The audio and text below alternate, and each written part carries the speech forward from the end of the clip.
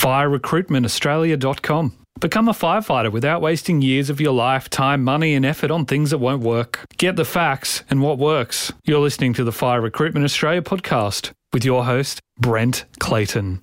G'day, Brent Clayton from FireRecruitmentAustralia.com. Today I'm going to talk to you about aptitude tests and fire service recruitment within Australia and the main reasons why most people fail this test. So the first reason is that they just don't prepare well enough or wing it and go into the test thinking that it's all going to be fine, and they get stumped on questions that they've never seen before or haven't seen for a very long time.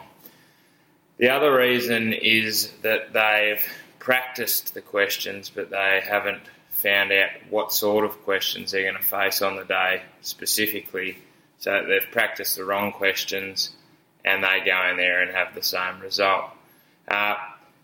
The reason why I want to talk to you about this today is because we've seen some really good success lately with this. A couple of guys that have failed 5 and 6 times have come and worked with me using specific questions with the right help, and they've got through this time, which is a really good result.